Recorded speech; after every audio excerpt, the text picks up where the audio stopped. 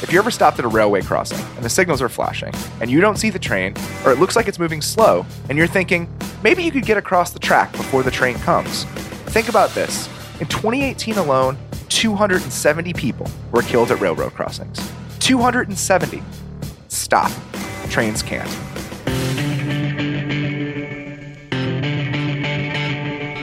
Welcome to the Ringer NFL show. I'm Robert Mays, joined as always by Kevin Clark. Kevin, how you doing, bud? I'm doing okay. Rattled by the news that Telvin Smith, the very good young Jaguars linebacker, not playing in 2019, seems to be taking a year off to get his world in order, as he says. Wish him all the best, but certainly shocking news in the NFL on May 9th. Yeah, it was very surprising. Not much going on May 9th. This affects our show in part because we're going to do a bunch of moves, kind of dream moves that could be remaining for teams this offseason. Trades they should make, kind of the last few remaining ways they can fill some holes on their rosters. And Telvin Smith was going to be one of your trades, so we've had to do a little bit of improvising on the move here. There were trade rumors. The Jaguars had not signed to an extension yet. He was in line to make some money.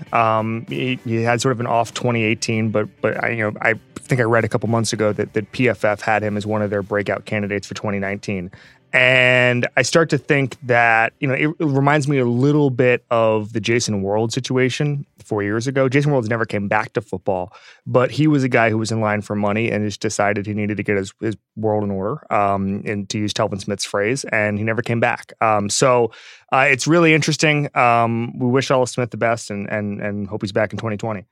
So we're going to get into some of those fake trades. We're going to start, though, by kind of talking about the way to think about the offseason. You wrote about this a few years ago. I wrote about it in a slightly different way, which was using all of the rumors and kind of pumped up commentary about each Everything individual player. Everything is fake. Everything is fake. If you've lived through 5 years of Ryan Tannehill is about to break out, it's all Ryan Tannehill. You know the best part.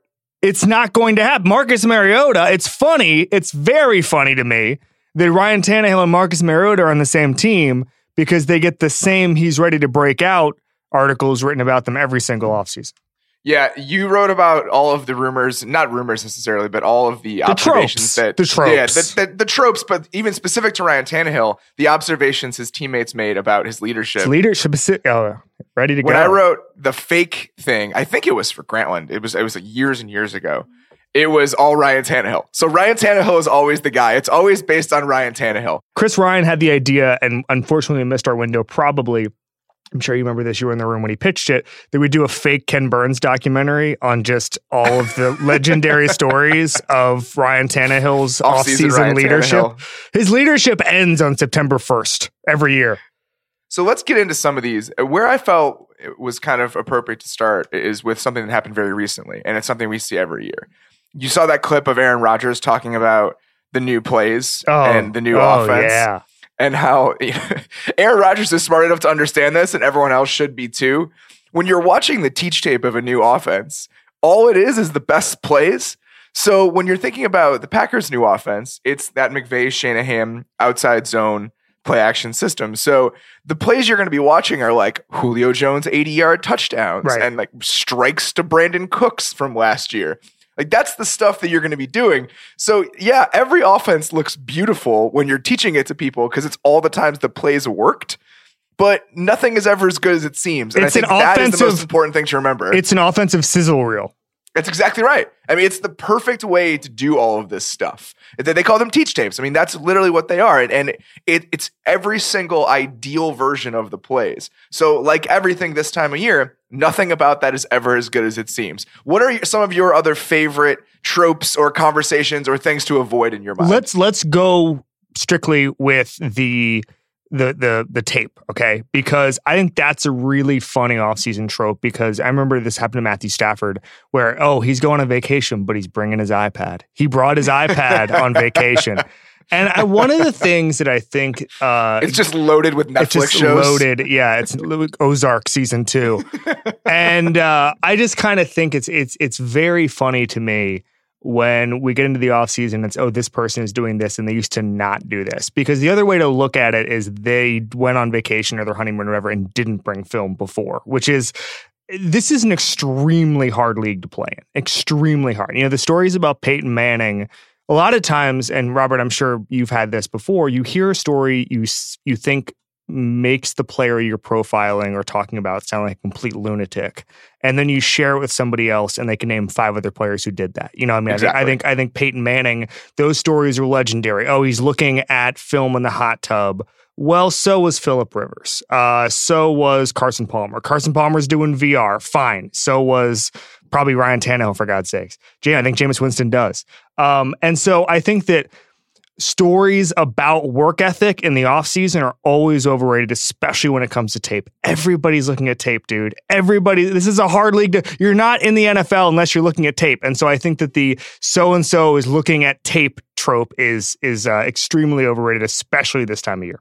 Especially for quarterbacks, too. Oh, yeah. I mean, that's just the positional norm. There's some guys who go above and beyond. I remember Eric Weddle told me a story once about Rivers, where just on the team plane on the way home, he's already just queuing up the next week's games. But that's all everybody. The quarterbacks. Yeah, I mean, that is the 8th paragraph in every single story about a quarterback. It's man, I'm looking at third downs. I'm looking at third downs right now. I mean, I heard the story. I remember this blew my mind that Peyton Manning was looking at the 0-1 Kurt Warner Super Bowl, the Kurt Warner Patriots Super Bowl before the AFC Championship game against Patriots, because he was worried that they were going to do some of those same pressures and stuff like that. And then the more you're around, the more you realize this always happens. A lot of quarterbacks do this. There are 32 of these jobs. 10 of these guys are good. There's a reason that they have separated themselves. And a lot of times if someone is, and this goes for being in the best shape of your life too, if the story now is you're doing something, it was really bad that you weren't doing it before. Yes. So, okay. A few of the things that you should pay attention to, though, which I think is important to know. Mm-hmm. I think that you wrote about this when you did. The reps matter. You know, if a guy is working out, with the first team, if he's taking reps with the first team, that stuff matters. It's because those reps are very important, and there aren't a lot of them to go around. I also think that one thing to do is follow the resources. You know, Steve Keim came out the other day and said, we didn't draft Kyler Murray number 1. I want to touch on that. I want to touch on that because I'm so happy they didn't do the fake starter. I totally agree. Because 99% of these first round picks over the past 10 years, there's been a McCown or something, or a McCown-esque player who's been signed to be the starter, and then they're gone or Matt Castle sometimes. And then they're gone, they're completely out of the picture by October 10th. So when a guy gets paid in free agency, he's going to play. He's going to play. I mean, those guys, it's so your draft position and your contract matter in as much as you get more chances to fail. Right. And that matters when it comes to figuring out how reps are going to get split up and who's going to win roster battles. Right. And it comes back to, I don't know if I mentioned this in the piece I wrote 3 years ago, but the first team I ever covered was about 10 years ago, and I was in college. It was the Dolphins. And there was this guy, Kerry Reed, who was just crushing it in training camp. And I thought he was going to make the team. And he had great chemistry with John Beck, who was incredibly hyped up at that point. And 2 things happened. Number one, it turns out that both those players sucked, and so their chemistry didn't matter. But also, I mean, the Kerry Reed was caught in, first of all, I think he caught on with the CFL eventually, but he got caught in the numbers game, and you're not going to win a numbers game against Ted Ginn, who was a first-round pick. You're not going to win a numbers game against guys like Marty Booker, who still have money on their contract and eventually got money, got value in a trade. There's just so many things you're up against when you're an undrafted free agent. And that's why I'm sort of, and this is another thing I want to bring up, I'm sort of against all undrafted free agent hype. Oh, yeah. I mean, I understand how many undrafted free agents have made it, but what I'm saying is they face such an uphill battle that I'll believe it when I see it. Remember the Jeff Janis hive a couple years ago? He was a 7th round pick. Well, at least he made a team. I mean, yeah, that's true. The one that sticks out to me actually is Devon Bess, who when he signed, everybody was like, this guy's really good. And I kind of shorted it. And I was like, I don't think this is an undrafted free agent. He ended up having at least a few decent years. Yeah, he played and had impact. I think that 95% of the time, there's a reason these guys went undrafted. And I understand, you start to understand it in training camp. And again, they are up against it. They're going up against draft picks. GMs don't want to admit they're wrong. They're going up against guys who have money left on their contract. Undrafted free agent hype is some of the biggest fool's gold you can possibly find in the NFL. That's like the Bears signed Emmanuel Hall, who everyone thought was going to be like a 4th round pick, and fell for personal reasons or the personality reasons. and he's in a room with Riley Reed, Taylor Gabriel, Allen Robinson. There's so many guys, Anthony Miller, that were high draft picks or free agents. It doesn't matter what we thought of that guy. There's a good chance he doesn't even make the team, let alone have any sort of impact down the road. Again, where you're drafted and how much you get paid absolutely matters. Where you're drafted, I don't even think we talk enough about that.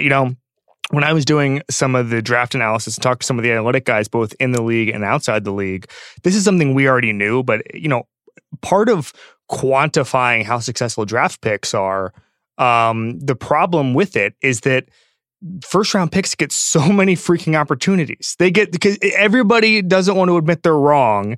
And so they will get more chances to succeed. And so it's almost impossible to even compare a first round pick with a fifth round pick because of how many opportunities the first round pick will get to prove themselves over the 5 years of their deal. I remember when Michael Bennett signed that really tiny deal with the Seahawks. It was I can't remember what the deal was. It was 2 years, $10 million. Him and Averill on the same day, right? The same day. 1 year, 4.8. Yeah. And it was crazy. It was on the same day. And I remember talking pretty to him good about day. that season. I remember where I was when I saw that, which is crazy. What? That's how, I was, it's a silly thing. I was just in my car, I was just ready to leave the gym. And you had to pull over? I was shocked. I was I can't believe that just happened. But I talked to him about it that season when he was crushing it, not surprisingly, because I loved watching him in Tampa. He was just a guy that flew off the screen. No, of course. And Tampa hadn't had a pass rusher in forever.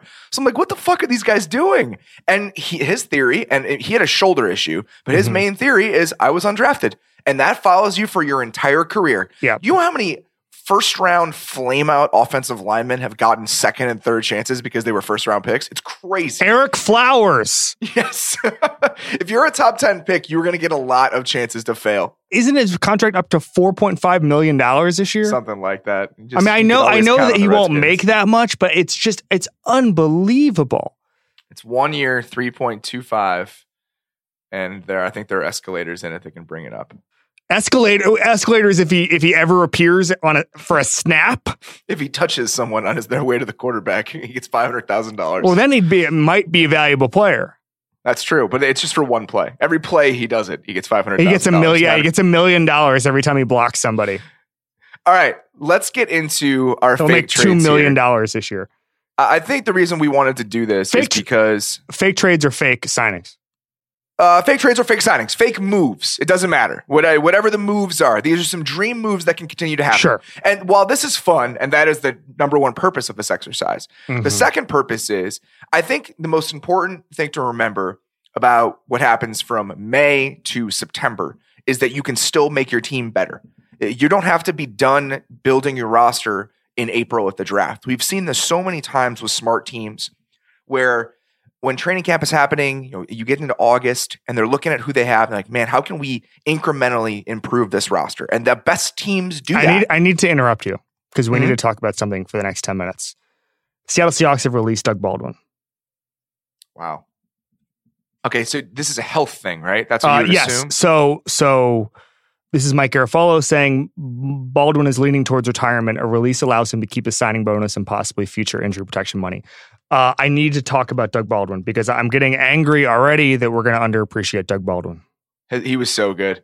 I mean, if this is it, he was incredible to watch. He was so much fun. And again, a guy who really built his career. A guy, not high draft pick, somebody that wasn't valued early in his career, really had to fight for every opportunity and just turned himself into an unbelievably effective player. I mean, no, undrafted. I'm sorry. I thought he was a 7th round pick. But again, just so fun. A huge part of those teams. I mean, just the chemistry he had with Russell Wilson in that run where they were just clicking. It was so awesome to watch. They were a perfect pairing for each other at a certain stretch of their career when the offense really catered to it. In 2015, he led the NFL with 14 receiving touchdowns. Russell Wilson looked like the best quarterback in the NFL in the second half of that season. That's what he was crushing it. That's what propelled him that offseason for me to call him the best quarterback in the NFL. And I just think that every part of that Seahawks team, with the exception of the offensive line, just worked. And Baldwin is a part of that. And I think that I really hope that in 10 years when we're looking back on that team, we think about Doug Baldwin with the other parts of especially that offense. Yeah, because the numbers weren't huge when they were winning the Super Bowl, but that offense was not catered to do that. It was a very different type of offense. He also started only half the games that season. That receiving core, I think Sidney Rice was on the team to start that year. I mean, they really had guys come out of nowhere, but that's kind of the story of those Seahawks teams, right? Well, they traded for Percy Harvin.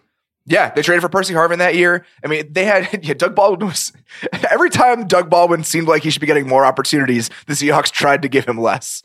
Which again, the nature of being somebody that goes that late in the draft or goes undrafted. But I just think though that he is so indicative of why they were great and why they've been such a really strong franchise because they got more out of players. They got a lot out of players that you don't typically get a lot out of. Mid-round picks, undrafted guys. They had a run that was unbelievable. It was Michael Lopez, who was one of the analytics guys in the league office, had a graph that I put in a story a couple weeks ago, and I don't know if you saw it, Robert. Basically, the only two people who have drafted better than average are the Seahawks and the Ted Thompson Packers. Yep, I saw that. And that matters. And there's 30 teams who didn't do that. And for there's a lot of teams who manage their team better. I mean, I think the Patriots sort of from a big picture perspective handle things better and roster management. But for a while there, nobody was better at finding players than John Schneider. And what they've done this offseason, and just again, if you're going to sign Russell Wilson to that contract, which we both agree you should, then you need to find creative ways to help build the rest of your roster. Trading down, just incessantly getting all of that draft capital for Frank Clark. And and the Ziggy Ansah signing, I really like. I think that was just a smart way to take a flyer on a guy who has a really high ceiling.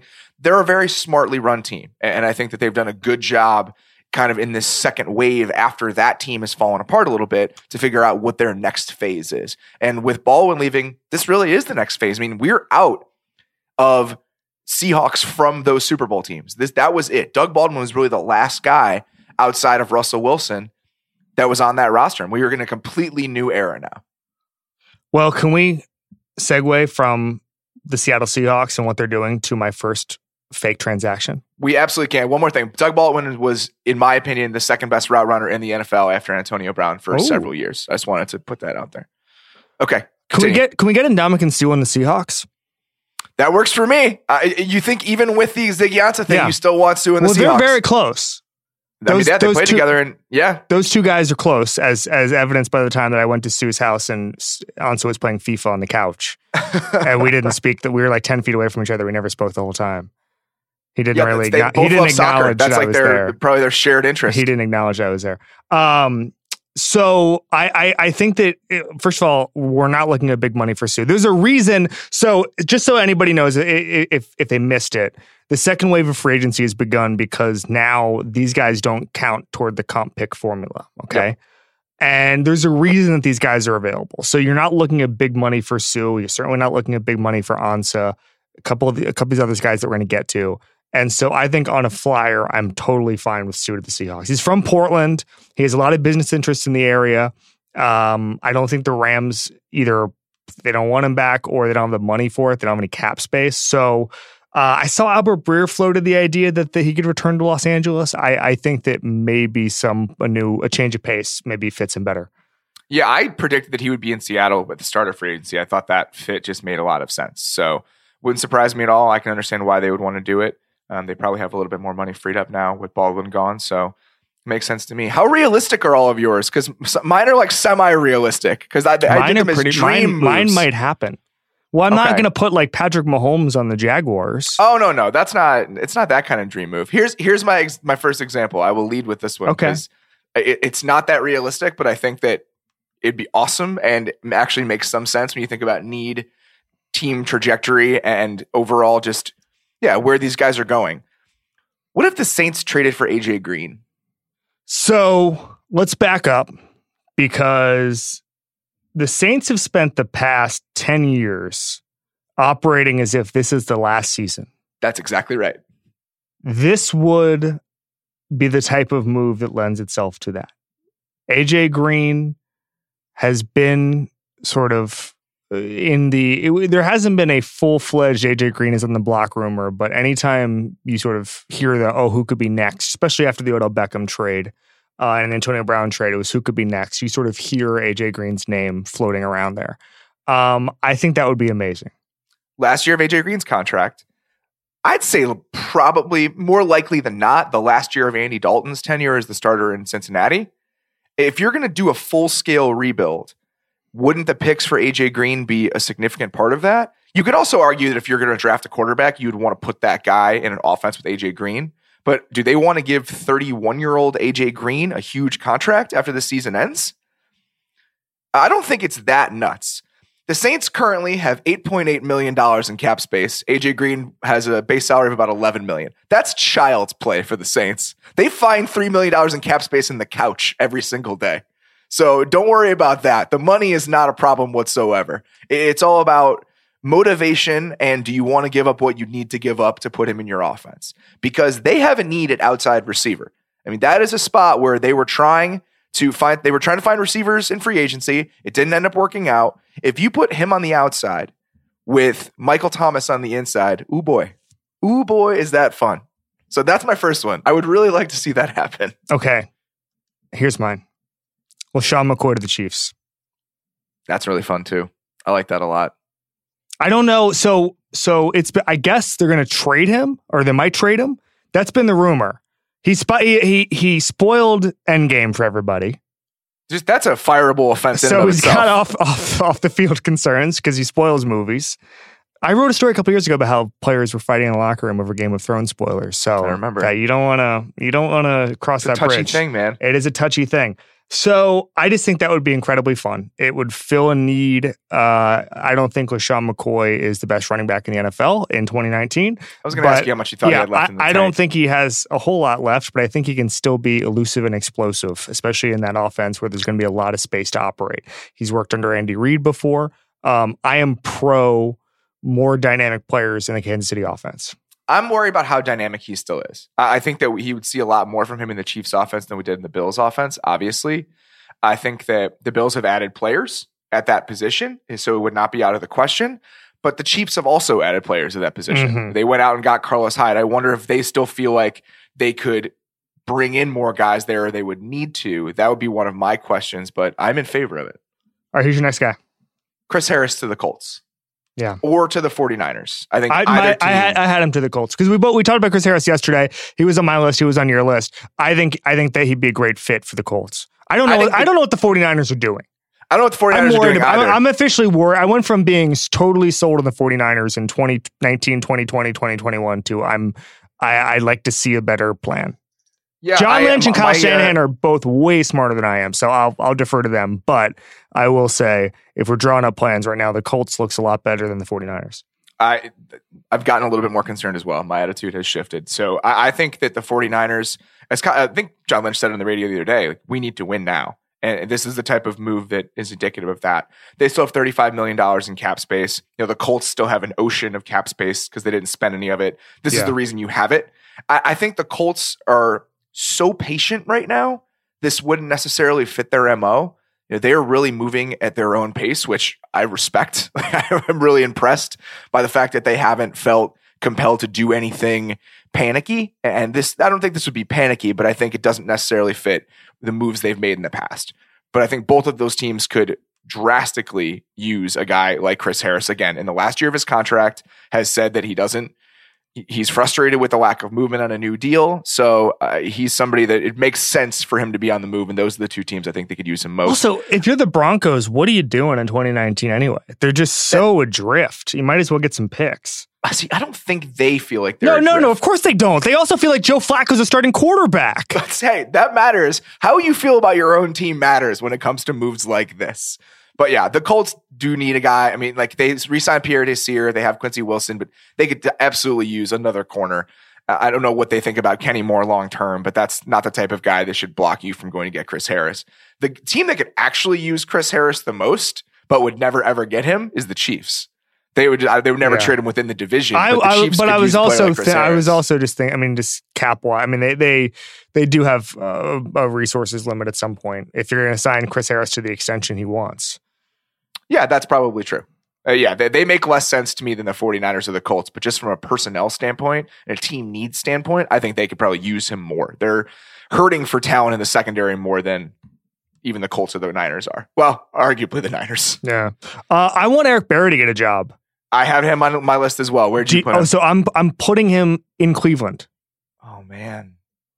That makes sense. The John Dorsey connection, I understand that. Sure. I put him in Dallas. Oh, okay.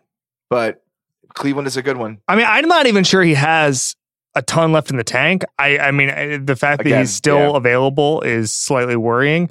I just like him as a player, and I want him to be happy. This is my standard for these things. Where's Eric Berry from? Is he from Tennessee? He's from Georgia. Oh, that's right. I mean, do you want to put him on the Falcons? No, I was just wondering if he was another one of those guys that loved the Cowboys as a kid. I mean, I'm sure everybody our age loved the Cowboys as a kid. That's true. Have I told you the story? Have I told you the story about the time that I went up to Morgan Burnett and we talked about Atlanta high school football? No. Okay, so I went up to Morgan Burnett in the locker room of the Packers, and sometimes when there's like 10 minutes left in a locker room, whatever, I'll just go up to a guy and be like, tell me a funny story. So Burnett was Cam Newton's middle school quarterback, okay? Cam Newton was the running back. And I was like, so what happened? He said, well, we had to go to different high schools so that we could both play quarterback. And I said, well, so you guys were like the top high school quarterbacks? And he was like, no. I wasn't number 2. Eric Berry was number 2. Eric Berry was an incredible high school player. But it's like, could you imagine being in Atlanta? Unfortunately, they never played each other. But could you imagine being in Atlanta and watching either Cam Newton or Eric Berry every other week? Like, it's just awesome. Like, that's what's cool about, I'm from Florida, and you had that a little bit in Florida, where it's just like, you can go to a random high school game and see 3 future NFL players. But I mean, I definitely, Eric Berry and Cam Newton in Atlanta at the high school at the same time is a moment.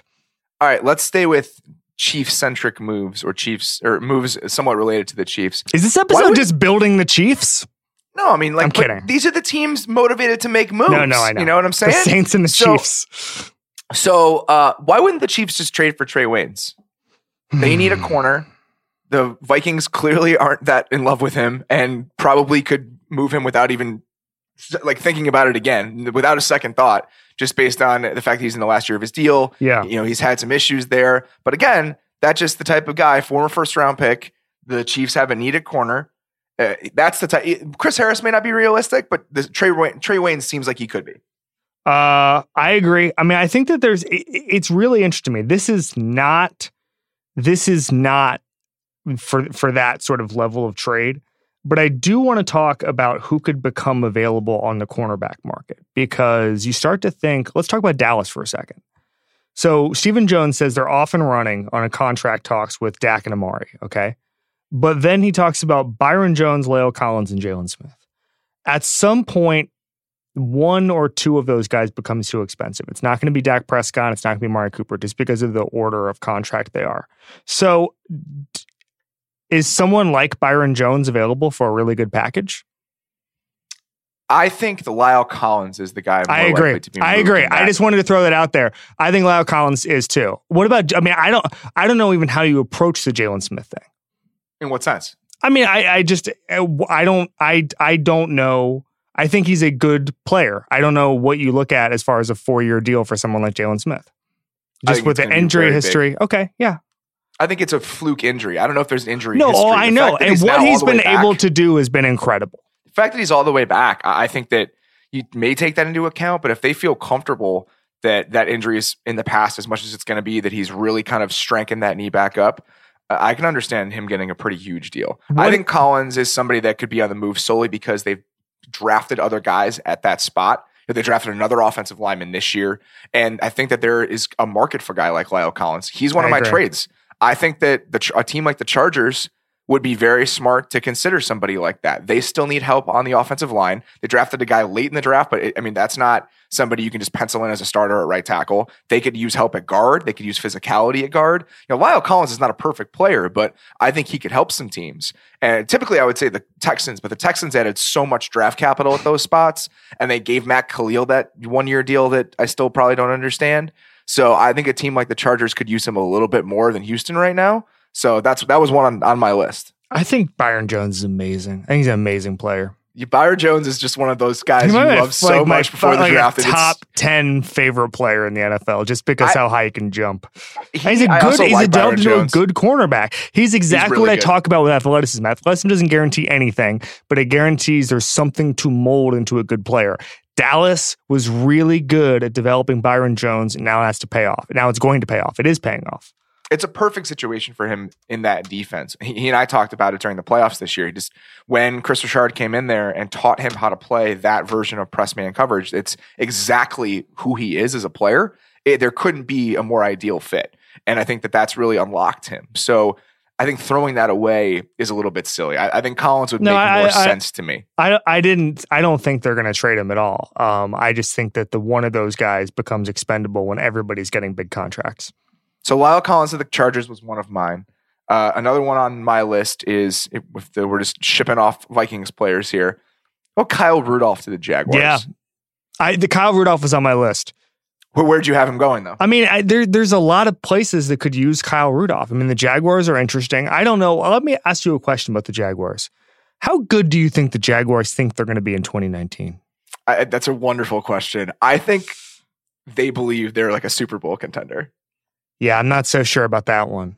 They don't believe that, or that they are? No, that they are. I mean, they assign Nick Foles to that much money. You think Nick Foles can get you to the Super Bowl? That's what that contract says. Correct. That's what the weird thing of we're bidding against no one, but we're going to give Nick Foles that much money so he commands respect in the locker room. That means you think Nick Foles is the elite of the elite. I don't think he is. I think Nick Foles, with one of the best offensive infrastructures of the last 5 years, going into the playoffs, is elite. But that's very, very circumstantial. I don't think he is in the Jaguars. I don't think he is either. And in order to kind of get him to be the player you want him to be, helping build up that infrastructure is a good idea. And I think that's what trading for a guy like Kyle Rudolph would do. They don't have that many. I mean, their pass catching group is not that impressive. I mean, you're looking at a wide receiver core that's D.D. Westbrook, DJ Chark, who was a second-round pick last year, by the way, Marquise Lee, Chris Conley, and Keelan Cole. Mm-hmm. That's what we got. The tight end option right now is Jeff Swaim. They drafted Josh Oliver in the 3rd round. So it feels like they could absolutely use an upgrade there. And there's also a DeFilippo connection. He caught 64 passes last year in Minnesota for John DeFilippo as the offensive coordinator. So he understands him as a player. I just think that he fits with what Nick Foles does well. I mean, middle of the field throws. Nick Foles was so good with Zach Ertz. I know Zach Ertz is a better receiver, but I just think that's a way to help build your offense in the way that would be conducive to helping your quarterback. So those are the moves you should make. I want to throw out a Kyle Rudolph possibility for you. The New England Patriots. Oh, man. They signed Ben Watson today. That doesn't matter. Yeah. That does not matter. Yeah, because they want like 4 tight ends. So also, Ben Watson's just a good guy in the locker room, but he's not going to get 1,000 yards for you. He's not Gronk. He's not the Gronk replacement. No one is. No one is. Except maybe Chase Vinovich, apparently. But that's a different category. It's a whole other conversation. Kyle Rudolph is making $7 million this year. I'm just saying. So what does it take? If you're Minnesota, what do you give up Kyle Rudolph for?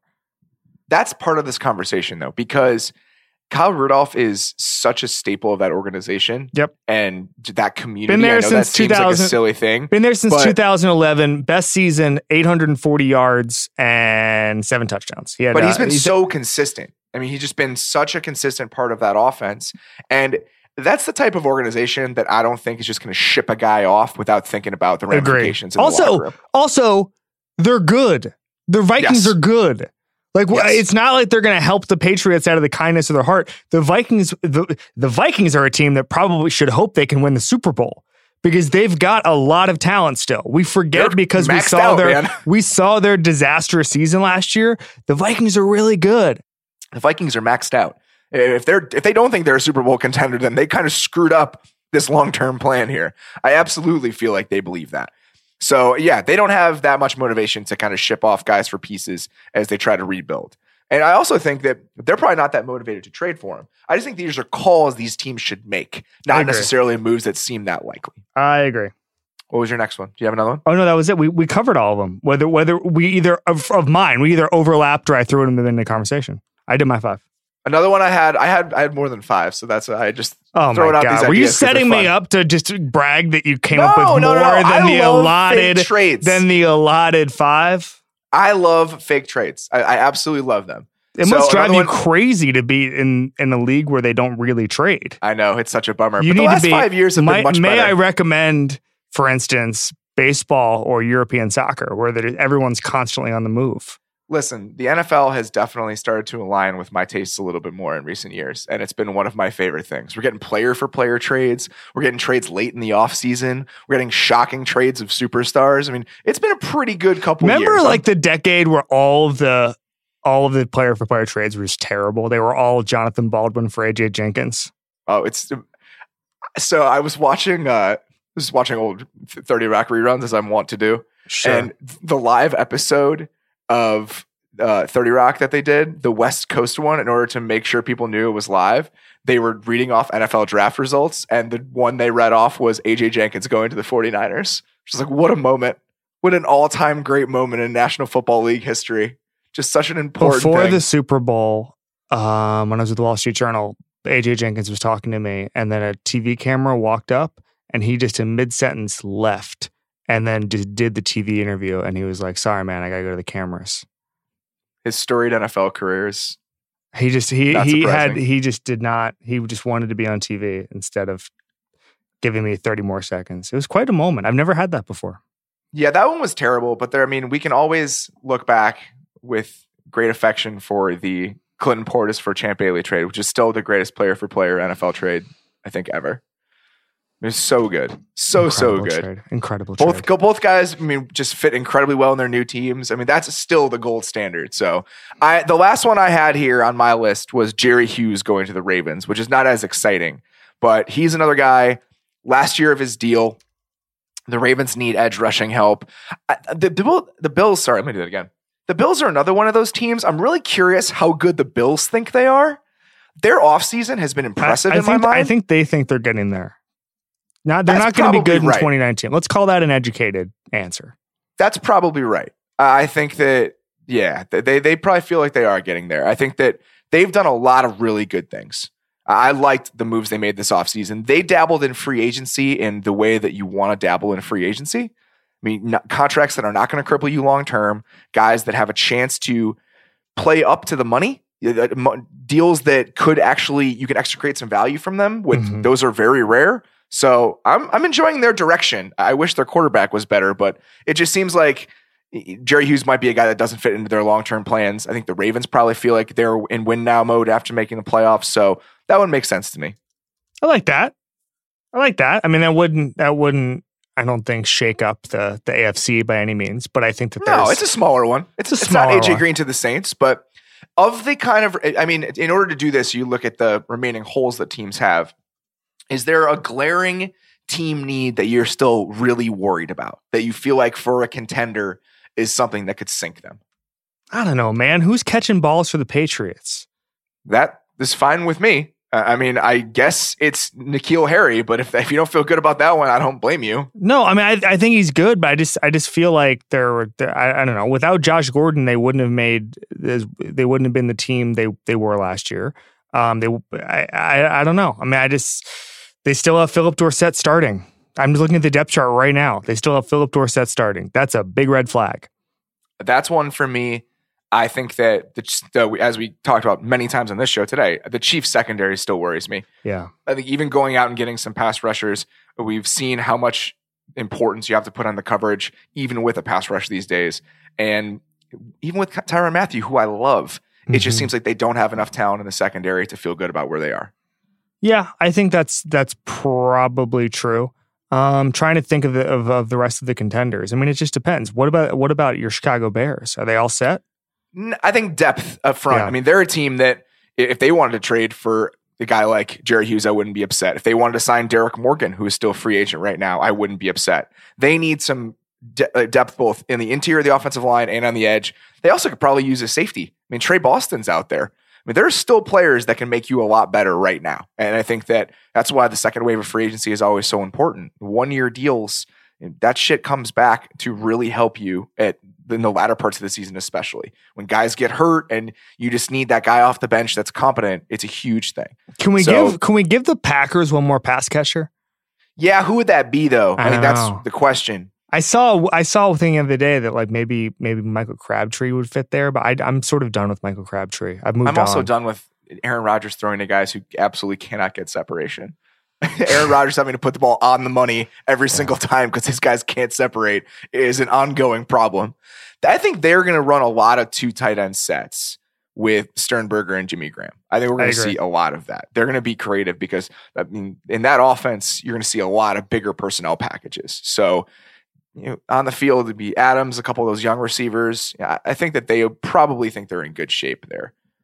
I'm trying to think of some other ones here. Oh, the Browns offensive line. Oh, yeah. I still have questions about the Browns offensive line. I think that that's an area that, again, could come back and bite them. They're so good in so many places, and you have penciled starters. You have starters penciled in pretty much all of those spots. But after losing Zeitler, you're relying on Austin Corbett, who's a 2nd-round pick. It just seems like there are still question marks for them there. There's not that many offensive linemen on the trade market, though. There's a shortage of them, period. So it's not like a lot of teams have extra starters just sitting around. Eagles. What can we do with the Eagles? Let's fix the Eagles for a second. I don't know, man. I think the Eagles are pretty good. I know. I love the Eagles. I mean, the Eagles going and signing Zach Brown for pennies is like the exact deal the Eagles make every single year. The Eagles offseason is freaking ridiculous. They traded for Deshaun Jackson. They just have Deshaun Jackson now, which that's pretty fun. They draft a Jason Peters replacement, who if Jason Peters gets hurt, which seems just reasonable because he's old and injury prone. They have a 1st-round left tackle to just pop in there now. Sidney Jones is healthy. Their corner situation, I think, last year obviously was just decimated by injury, but I also think that those players did not develop in the way they necessarily wanted. Rasul Douglas, Sidney Jones. They bring back Ronald Darby, who's had some issues at times. Jalen Mills is the same way. Vontae Maddox is back there.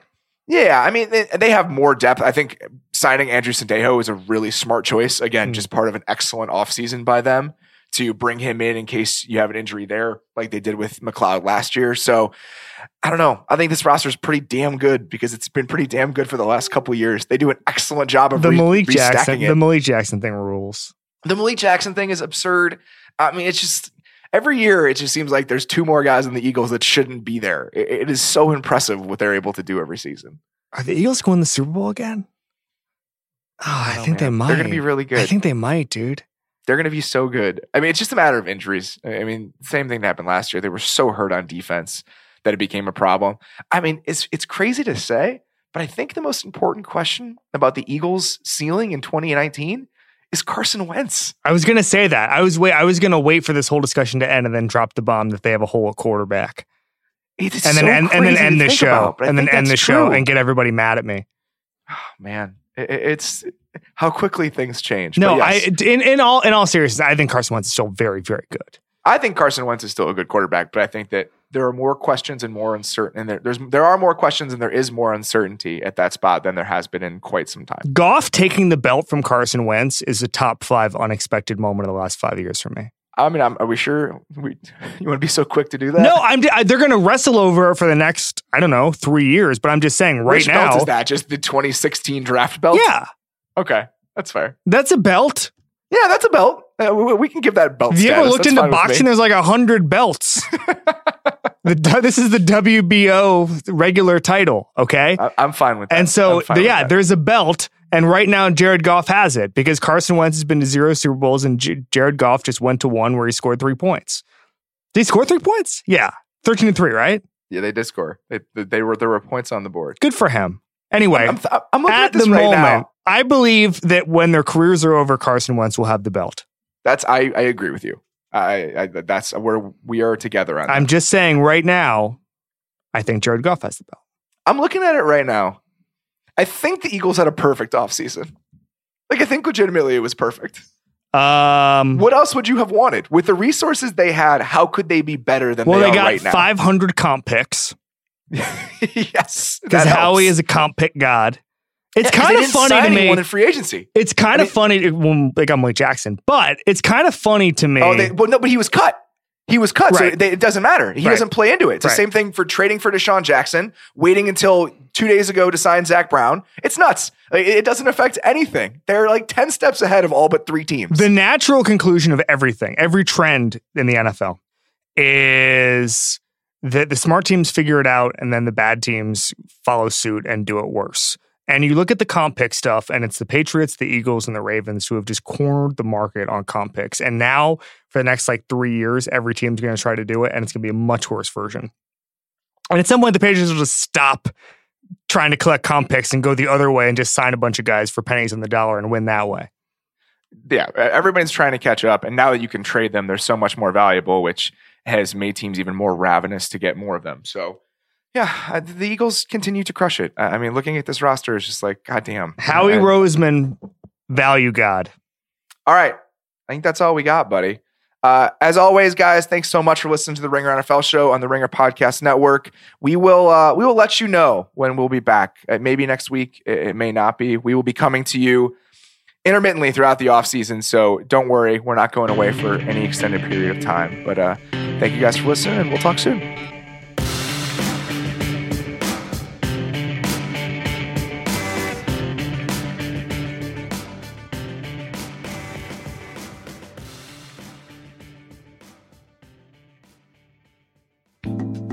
Here's good news. The number of collisions involving a train at a railway crossing is down 83% from its peak in the 1970s. Here's bad news.